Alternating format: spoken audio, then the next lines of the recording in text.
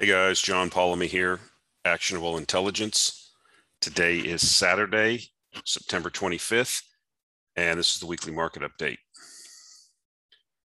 So the disclaimer, anything that you see or hear on this video or here on the podcast is not to be taken as investment advice. Please do your own due diligence. I do not know you. You do not know me. I'm just a guy on the internet. And it's your money. It's your responsibility. Okay, first things first. No, the uranium bull is not over. This is what we talked about. I got interviewed a couple times last week by a couple people. And one of the questions that I was asked was a discussion, or I tried to get into the answers when I was talking, was the volatility that's inherent in this particular sector. And you see what has happened. This is just a chart of URNM, which is the one of the ETFs that I've recommend that if you're going to play this thing, this is the way you should go. But you would note, if you know anything about moving averages and everything, this is a 200-day moving average. The red line, this blue line is the 50-day moving average. This is the daily price movements. And you see that back when the Sprott vehicle came to fruition or was born, you saw how this thing ramped up, right? So you basically almost doubled in about 3 or 4 weeks. When you have that kind of movement and you get that far, you get this far of an advance this quickly, you're going to see a pullback. It's just going to happen. You're going to see, this is still a bullish framework. What I would anticipate is this thing needs to consolidate this price. I don't know where. You'll see this 50-day start to turn up radically as the price drifts down. It's more than likely what will happen. But, you know, as long as we're not penetrating the 200-day and we're not making this 50-day crossover, the 200-day, that would be bad. Or if the 200-day slowly rolled over and started going down, that would be bad. This is what you're going to see. We've talked about this several times, that if you go back and do your research, if you do some homework this weekend, look at the previous bull market from 2004 to 2007, and you will note, you'll be able to pick out, just look at any uranium stock, look at Cameco, for example. You will note the pullbacks, the extreme pullbacks that you get. I think, like I said before, I used the example of Forsyth, and it had like 50% or more pullbacks on its journey from 25 cents to like $10. So this isn't really anything. Nothing's changed fundamentally. The fundamentals are good. You know, the initial wave of enthusiasm has been absorbed by this market. The blast off, you know, the FOMO, the shiny object, this is what this causes. Big move higher. Then, you know, people have made a lot of money here. I mean, this is a constituent. The constituents of this are all the uranium companies. So there's stocks in here that went up tremendously, and people are going to take profits, right? But we're in this for the long haul. We're in this for the big move. And so all of the fundamentals are still in place. And my advice would be, you know, somebody asked me what they should do if they were not positioned when this thing, you know, this was back a few weeks ago. And I was like, take an initial position and then keep your powder dry, because there will be pullbacks. When you get the pullbacks like we're seeing now, I don't know how far it drops. Don't ask me. I don't know. I have no clue. Typically, you'd want to see, you know, after a move from 50 to 100, you'd want to see, you know, anywhere between a 33 to, you know, 50 to 60% pullback. You could see that conceivably. So this, you know, this thing could easily have already pulled back where it's going to pull back to. But you could go sideways for a while. You know, you have to let these moving averages catch up. It just seems to be how things are. If you look at any long-term chart of any long-term uptrend, that's what you want to see. But this is going to be very volatile, like we've said before. This is the territory you're playing in. I mean, look, here's an example right here. I mean, you went basically from 71 down to 50. Okay, so that's, you know, almost a 30% decline, and that was over several months. This things are moving a lot quicker. And the other thing is now there's no premium. I believe there's no premium currently on the Sprott vehicle. So that would mean that Sprott will not be in the market buying. They will only, as far as I understand it, it only makes sense for them to be buying uranium when there's a premium to the net asset value of the vehicle. So I don't think this is over with. Be patient. Like I said, if you went in there and shot your whole wad, then this is how people get discouraged, right? Guy goes all in at 98, and then this thing's, a week later he's down by 30%. So that's dispiriting. That's what I warned about. So if you are doing this like you're supposed to be, I mean, we were in this thing several years ago. Like I said, I mean, I don't really watch it day to day anymore because I'm just, cognizant of what's going on, just what I see on my Twitter news feed and things, or people that I follow on Twitter. But, I mean, this isn't really anything. I'm used to this. So if you're going to be in this, you have to be prepared for this. And there'll be more of these. And like I said, this may not be over with. And you see how sharp some of the drops can be. You can see how it gapped up. It's, stair steps up and elevator down. So this, in the context of the overall bear market, this will be nothing, okay, when we expand this chart out over years and turn it into a weekly chart. So that's about all I can say. That's the encouragement I can give you. I'm not really worried. It's not an issue for me. But, when you're down like this and you've got capital and you want to put it to work, that's what you should be doing. You should be going in and getting yourself another tranche and, see what happens. If it drops further, then you go and get yourself another tranche. You just don't blow your whole wad. That's the whole lesson. We talked about that ad nauseum. So I hope that you've taken that advice, and I hope that you understand that. And please go back to the previous bull market, go on stock charts, go on some stock chart tool on the internet, and go back to that period between 2004 and 2007. Pick various uranium stocks that were in existence back then, and just, put in different time frames and look at the declines, look at the upside, from where it started to where it ended, but look in between. How many up cycles, up and down drafts were there, or drawdowns were there, and what was the percentage decline? And that will kind of prep you for what you can expect. And so, yeah, this is not over with. It's not even close to being over with. So that's my advice on this. So great tweet here by Javier Blas. He has a good book too that you should check out. It's pretty good about energy markets or commodities in general. But I kind of just like this little tweet he put out. The week in energy markets. Brent crude, $78 a barrel. That's a 3-year high. Asian coal, $185 a ton. That's a 13-year high. German 1-year power, 108 euros per megawatt, record high. European natural gas, $26 per million BTU, record high. CO2 emissions, $63 per ton, record high. So this is kind of playing into what we were talking about. I got the title of the slide here. Can you smell the energy crisis? It's coming. What I like about this is, as far as like the energy markets are concerned, especially crude, it's really climbing a wall of worry. That's what you want to see. I mean, people really still don't care about it. People still don't think that we're in a bull market for oil. People are not paying attention to the fundamentals and the drawdowns that we're seeing in inventory. And I think there's some misconceptions in the oil market, right? I think that OPEC spare capacity, there's this view, I've read it in the mainstream media, and I've heard several people say it already. Well, the spare capacity that OPEC has will temper any oil price increases. And I think what people don't understand is, did it occur to anyone that maybe the spare capacity isn't exactly what OPEC said it was, or what Russia has said? And we've seen some clues on this. I think I talked about this in a previous video, but it's starting to become a little bit more clear that maybe OPEC and some of these other people just say things to say it. As you well know, OPEC decided to start increasing production 400,000 barrels a month. I think it started in August, or maybe it was this month. I can't remember. And going forward, I think through the end of this year and into the next year.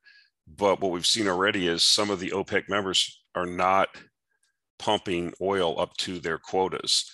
Russia's another one that's not necessarily meeting its quota. So if you were clamoring for, a lot of these smaller OPEC countries were clamoring for, being able to pump more, and now they're not meeting their quotas. I would suggest to you that's because of the dearth of capital that we've seen in this business not being spent to maintain or increase production. So an extractive industry without sufficient capital being recycled, this is what we can expect. And we've already seen in several instances around the world where we're already back at 2019 oil demand levels. So people are not paying attention to what's going on. And we're not seeing mainstream confidence in this energy bull market. Excuse me. We are seeing some interest come back, though, as evidenced by this slide. This was a slide or a tweet that Eric Nuttall put out. If you know Eric Nuttall, one of our favorite analysts to follow in Canada, he runs 9 Point Partners, which is a oil and gas fund based in Canada.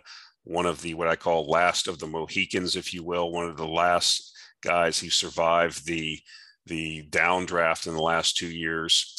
And his fund is up tremendously. He's all the time.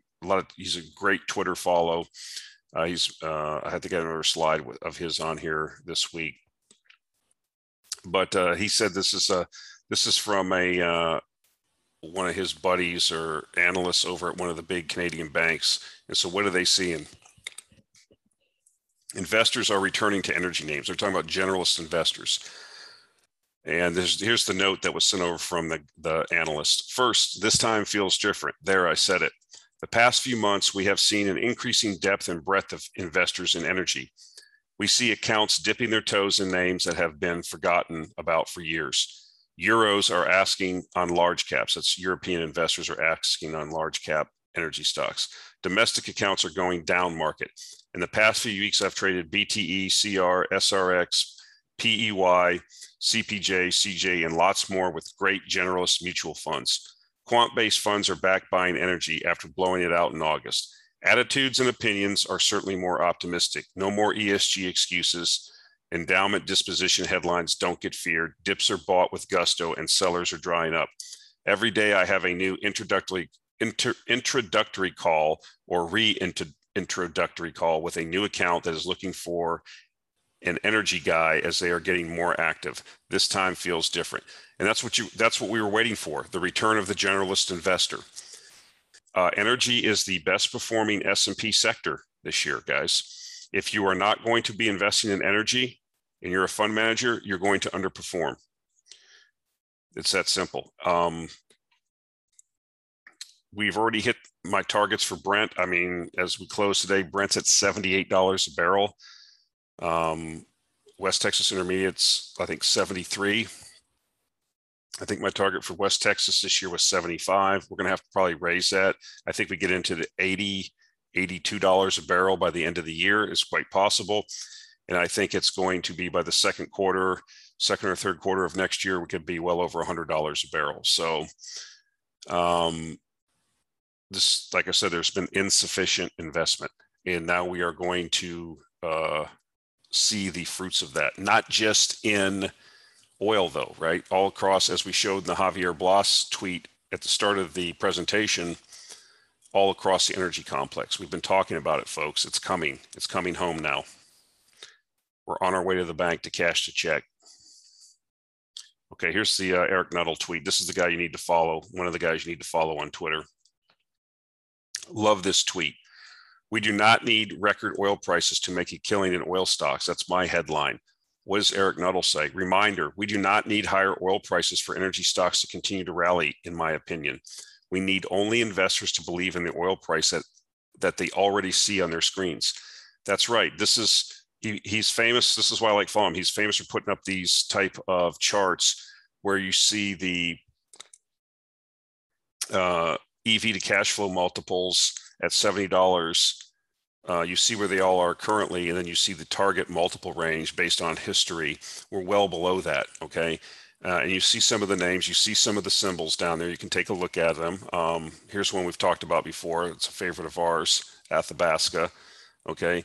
You got Suncor in here. You got some other ones. So, you know, they're still tremendously undervalued. And if we think the price is going up, then this just gets better. And why is that? Tremendous cash flow is being generated by these companies. They have downsized. A lot of them are not recycling cash back into production. What is the cash being recycled into? The managements have been clear on this for several quarters, guys. They're going to pay down debt. Once they get debt down to a manageable level, they are going to start returning, and have already started in many cases, or doing it in conjunction with debt pay downs, recycling cash back to shareholders via dividends and share buybacks. Eric Nuttall, who's a fund manager, he's been banging the drum when he meets with managements that they need. If no one else will buy your shares, you need to be buying your shares. And in many cases have been doing that. Okay, so it's the old Walter Schloss model. One of my favorite investors of all time. There's only a few things you can do with cash: pay down debt, buy back stock, or pay dividends. If you want to, increase the equity value for shareholders. Yeah, you can go out and do acquisitions and stuff like that. But the best thing to do is you pay down debt that's accretive to equity holders, right? Just like paying down your mortgage. You can return cash to shareholders via stock buybacks if the stock is cheap, like they are all across the board here, or you can pay dividends, or you can do all three. And that is going to draw the generalist investor back into these stocks. And it appears that is happening, just as we forecast would happen. So I think that you can be poised over, this is all coming together. I think that the headlines are going to even pull more. We're getting, we've talked a lot about uranium recently, but the same effect happens in the oil, is going to happen in oil stocks. And a lot of the other, basically the whole energy complex. This is what's happening. So let's talk about the emerging energy crisis. Had a lot of news this week. They're not, it's not just one-offs here and here. It's every week we're seeing these news items. Large zinc smelter cutting production due to high energy costs. One of Europe's main zinc smelters, Nystar, will cut production at one of its European smelters due to rising energy costs in the continent, at a time when premiums in the region are at 6-year highs.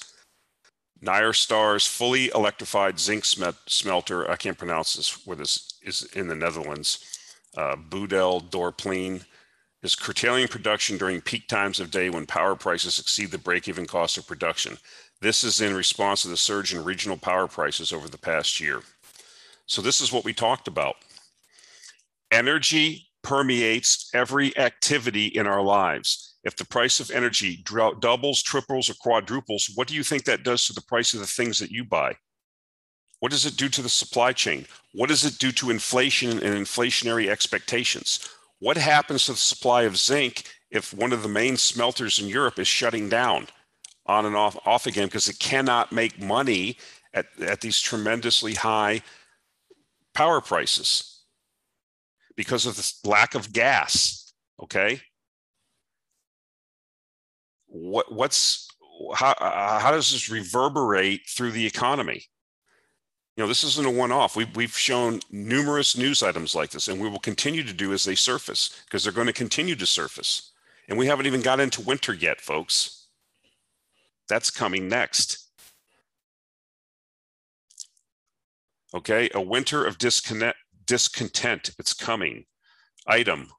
Record high natural gas prices in Europe are impacting ammonia production margins. And as a result, Yara is a big fertilizer producer, is curtailing production at a number of its plants. Okay, you need natural gas to make ammonia. Ammonia is an input into growing crops. Yara will by next week have curtailed around 40% of its ammonia production capacity. Yara will continue to monitor the situation with the objective to keep supplying customers, but curtailing production where necessary. Record high natural gas prices. Now, I'm going to show you another slide where interdependency of the economy is important. What happens when you start shutting down fertilizer plants? Okay. A byproduct of the fertilizer plants, when they make a certain type of fertilizer, nitrogen fertilizer, whatever they're doing there, part of the byproduct of doing this is that they produce CO2. The CO2 is used at chicken processing plants. Okay. Again, energy is part of everything we do, everything we consume, and people take it for granted. And I've told you that this is coming. This is what I have been talking about for a year. Okay. That the underinvestment, the demonization of fossil fuels, the ESG, as Cuppy says, energy stops growing movement. And this is what's happening now. The noose, the garrote around the throat of the economy has now been tightened. Okay, it continues to be tightened. And now the economy is starting to choke in various areas. I just told you about the zinc smelter that's shutting down or trying to operate at different times of the day based on high gas prices. What do we have now in the UK? Item. The UK's largest chicken producer has warned the meat industry is at a breaking point and called on the government to tackle a gas crisis now threatening the country's food production. The meat industry is facing an acute shortage of carbon dioxide after surging gas prices prompted 2 large UK fertilizer plants to suspend production. See, I didn't even know this myself. I'm even learning things. So the production of fertilizer from these huge plants in the UK, which is natural gas is the input, they shut down because of what? High gas prices. But the byproducts from that process are CO2, which is used by the chicken processing. Okay, now we're talking about the food supply. This is how interdependent things are. And so what people are calling for is, or the livestock processing industry, or at least the chicken industry, is to get the government to keep these plants open, pay their gas bills, I guess, so that they can operate, so that they can get CO2, so they can process all the chicken for the UK. So what happens if they don't do this? What happens to chicken prices? You know, people don't run their businesses as charities at a loss, or if they don't have a product, and this filters back, if you read the article, filters back to the farm. You know, you just can't, if they can't process the chickens, you know, there's a supply chain. There's chicken farmers. They don't just keep the chickens there. Well, just hold them for another month. There's chicks in brooders right now that are, the whole supply chain gets backed up. And so you turn all that off, or you destroy those animals, or whatever you end up doing, or you bankrupt those farmers. And when everything does, quote, return to normal, whatever that is, you've completely mucked up the entire supply chain.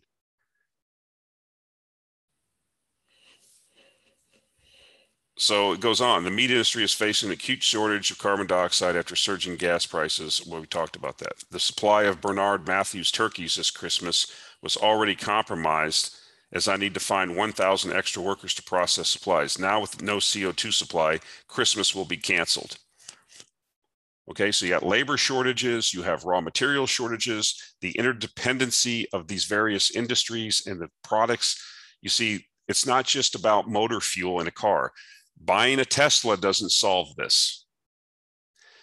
That's why the lack of understanding by policymakers about how interdependent and how necessary all of these things are to our livelihood is not fully understood. So when you push a button over here and then another button pops out over there. Okay, that's why command control doesn't work. That's why a free market approach works. Price signals work. Interfering. There's no reason why Nord Stream 2 should be turned off, except for the fact that the United States doesn't want competition for LNG and does not want the Russians to have the geopolitical control that that gas gives them. But did any of these politicians read Putin's master's thesis? Because he talked about this 30 years ago when he wrote his master's thesis, an emerging new Russia using its natural resources to reclaim its former glory. It's all on the internet. You can read it. And nobody else did too. So they built Nord Stream 2. The Germans are stupid as far as their energy policy goes, and trying to run the most modern manufacturing in the Western Hemisphere, or in Europe, excuse me, on solar panels and wind. And when that didn't work, let's shut off our nukes. Let's shoot both feet and then go run a marathon. I mean, the policy decisions compound on themselves. And Angela Merkel, 16 years, sails away, the greatest chancellor of all time, Mrs. Germany, whatever. And, her policies were stupid. Policy decisions have consequences. Shut the nukes down. Brilliant. Okay, rely on natural gas. Where are you going to get your natural gas? Russia.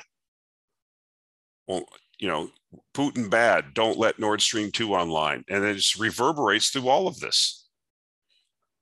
But, it's not my goal to indoctrinate you or get you to understand geopolitics. I just mention it because this is what happens. The bottom line is energy prices are going to go they're going to go up a lot more than people think. And a lot of people are going to suffer.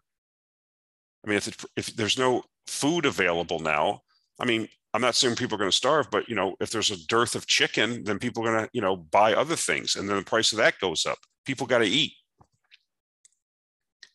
This is what causes political turmoil. Okay. Because nobody really understands most of this stuff. So it's our opportunity. We're here. We got to eat what we kill. We're here to make money, not lose money. And so that's why we talk about these things. And this is why I try to explain it, all the interdependency and how all this stuff fits together. You have to try to understand this stuff. And not one person out of 10,000 has a clue on this stuff.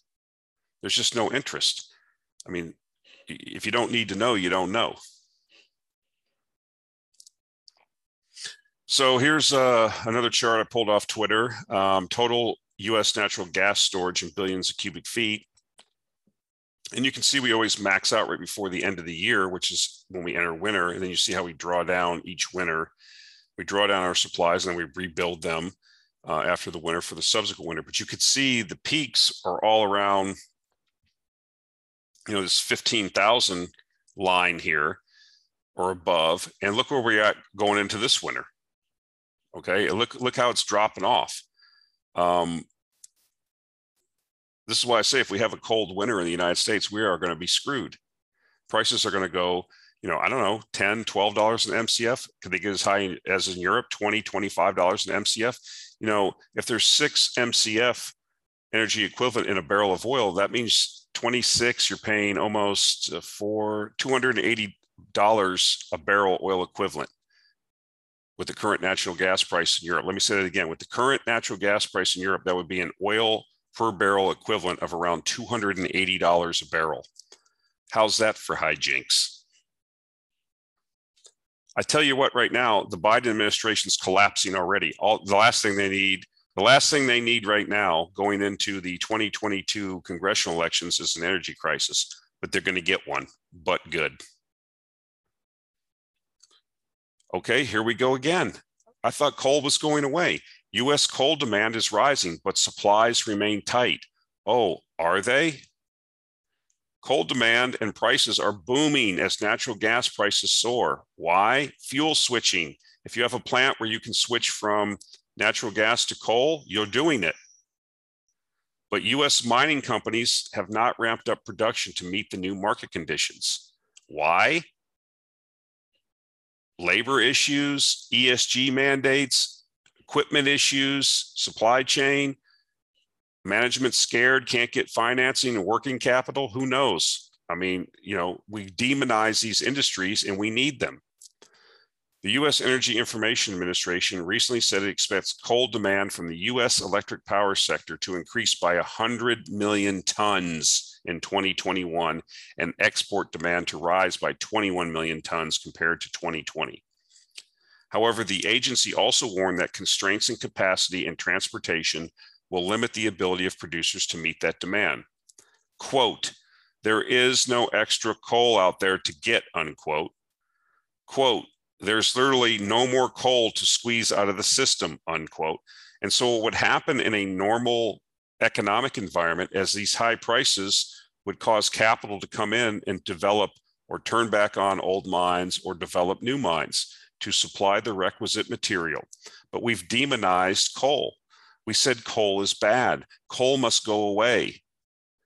Okay. And so if you have an operating coal mine right now, that's permitted and has reserves and has actual miners that are mining, you're sitting in the cuckoo bird seat. You're minting cash. I am going to be extremely excited as this third quarter comes to an end to see the earnings reports as we go through October for the previous quarter and the year-over-year comparisons for the various coal companies I follow and the various oil and natural gas companies. I think people are going to be shocked at the cash flows. They're going to be tremendous. Again, let me say it again. This is the quote from the article. Of course, I put links to the articles in the show notes. You can go read it yourself. There is no extra coal out there to get, unquote. There's literally no more coal to squeeze out of the system, unquote. Whether for making steel or generating power, quote, coal demand is incredible right now, unquote, both domestically and abroad. Alan Shaw, Executive Vice President and Chief Marketing Officer at railroad company Norfolk Southern Corp, said during a September 10th transportation conference. And so we're right in the middle of this, guys. We've been here. We've been, like I said, we're on the way to the bank to cash the check. The companies that we have invested in have done tremendous, and I expect that they will continue. Now, this is not a one-way street. This is not a long-term investment. Eventually, supply constraints get solved. Eventually, these things, but I think this winter, you're going to see a lot of, the winter is going to probably be the time where we max out the prices and a lot of this stuff and probably going to be harvesting profits. Why? Because that's when the news, if the weather goes the way I think it is, and we see a gas price at, say, not even European levels, at $10 or $12 an MCF in the US. And heaven help us if we do get to $20 or $22 an MCF on a spike, or if there's outages, or if there's, the news media will be all over it. The prices for all of these commodities will spike. The stock prices will go nuts. It may be time to harvest the profits then, but we'll have to take it as it comes. The bad thing about this is that our gains, people are going to suffer. People are suffering already.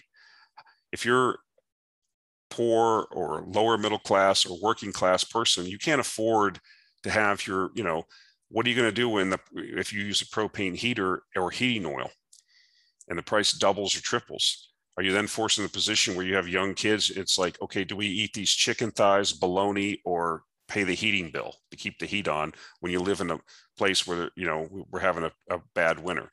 People have to make those decisions. And this is just, a lot of this comes just from bad policies, bad policy making. You have I'm not going to get into it in this channel. This is for the other channel. I have to temper myself. This makes me angry. Okay. I saw a lot of people get hurt here in the state of Texas last year. People died. I remember vividly the two stories. One of the child that died, his mom laid him down. They didn't have any heat in their mobile home. This is right here in Houston, where I'm currently working on a job. Comes back the next morning and the kid had frozen to death, hypothermia, because they didn't have heat in the place because of the outage. Another old couple, they found them, they were huddled in a recliner together, an old couple in their, I think, early 80s, the man and the husband and the wife under some blankets. They both expired from hypothermia. This is real life. This is not, about, NRDC having their little functions, or, these wealthy people on the coast talking about CO2. This is real life for tens of millions and hundreds of millions of people. Messing around with energy, with no coherent energy policy, just going from election to election, swinging from left to right, back and forth with and people are getting hurt.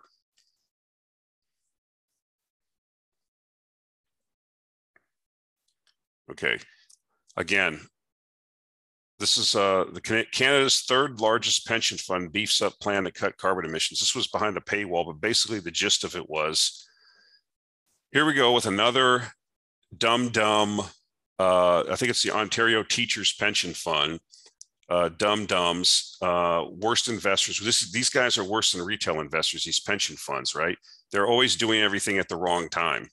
So they're selling all their energy stocks, as in Canada, by the way, which is an energy producing country, a massive energy producing country, at the inflection point where we're going to have through the roof energy prices, where energy is the best performing sector in the S&P this year and probably will be next year. And these clowns are selling they're because they're making a political statement on ESG, whatever that means, because they're going to cut carbon emissions. Cutting carbon emissions means how many humans do you want to die? That's how I'm defining it from now on. I'm not listening because I'm not listening to any more of these communists or these virtue signaling, earth worshiping weirdos. Plans to cut carbon emissions is how many people do you want to die? Because that's what it really means. This is idiotic. Life on this planet is carbon based. Get over it. Okay, that's it for this week, guys. We've talked about it. The opportunity's there. It's still not it's not the zeitgeist among the investing class. People are talking about tech. People are not convinced that these prices can stay here. People are not paying attention to the underinvestment that I think is going to be the catalyst for the price explosion that we could see in many of these stocks. We've already seen tremendous moves in a lot of energy stocks. You know, we've talked publicly about Sandridge. It's one of the few unhedged gas producers in the United States. Okay, we're at over $5 in MCF already. This going into this winter, we're not even into the winter yet, and I think, you know, the stock went from like $1 or under $1 to like $10 or $11 already. So, you know, in the last couple of years. So there's more to come. People are going to be shocked on the moves on some of these things, in my view. So I urge you to take a look at this. I urge you to investigate this for yourself, because the opportunity across it, not just uranium, the entire energy complex is once in a generation. I'll put it that way. I don't want to say once in a lifetime, but at least once in a generation. All right, guys, that's it for this week. Thanks for listening. I appreciate all the new listeners coming on board. Please heed my advice. Don't just get excited because you hear some guy on the internet and shoot your whole wad. Scale into these positions. Don't get FOMO. That is all. Talk to you next week.